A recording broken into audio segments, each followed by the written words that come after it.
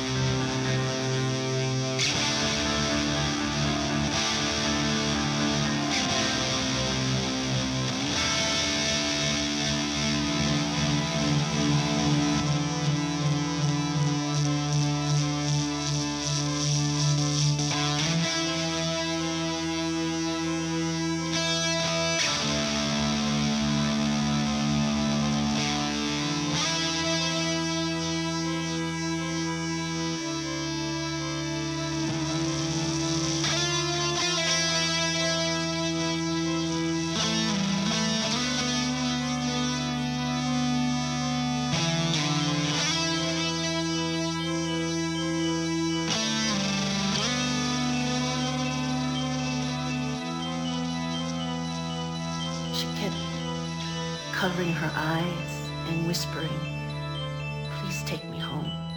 Please take me home. Please take me home." Like that. A week later, I got her out of there and I brought her home. But she kept repeating it. At that point, I realized she didn't mean our home.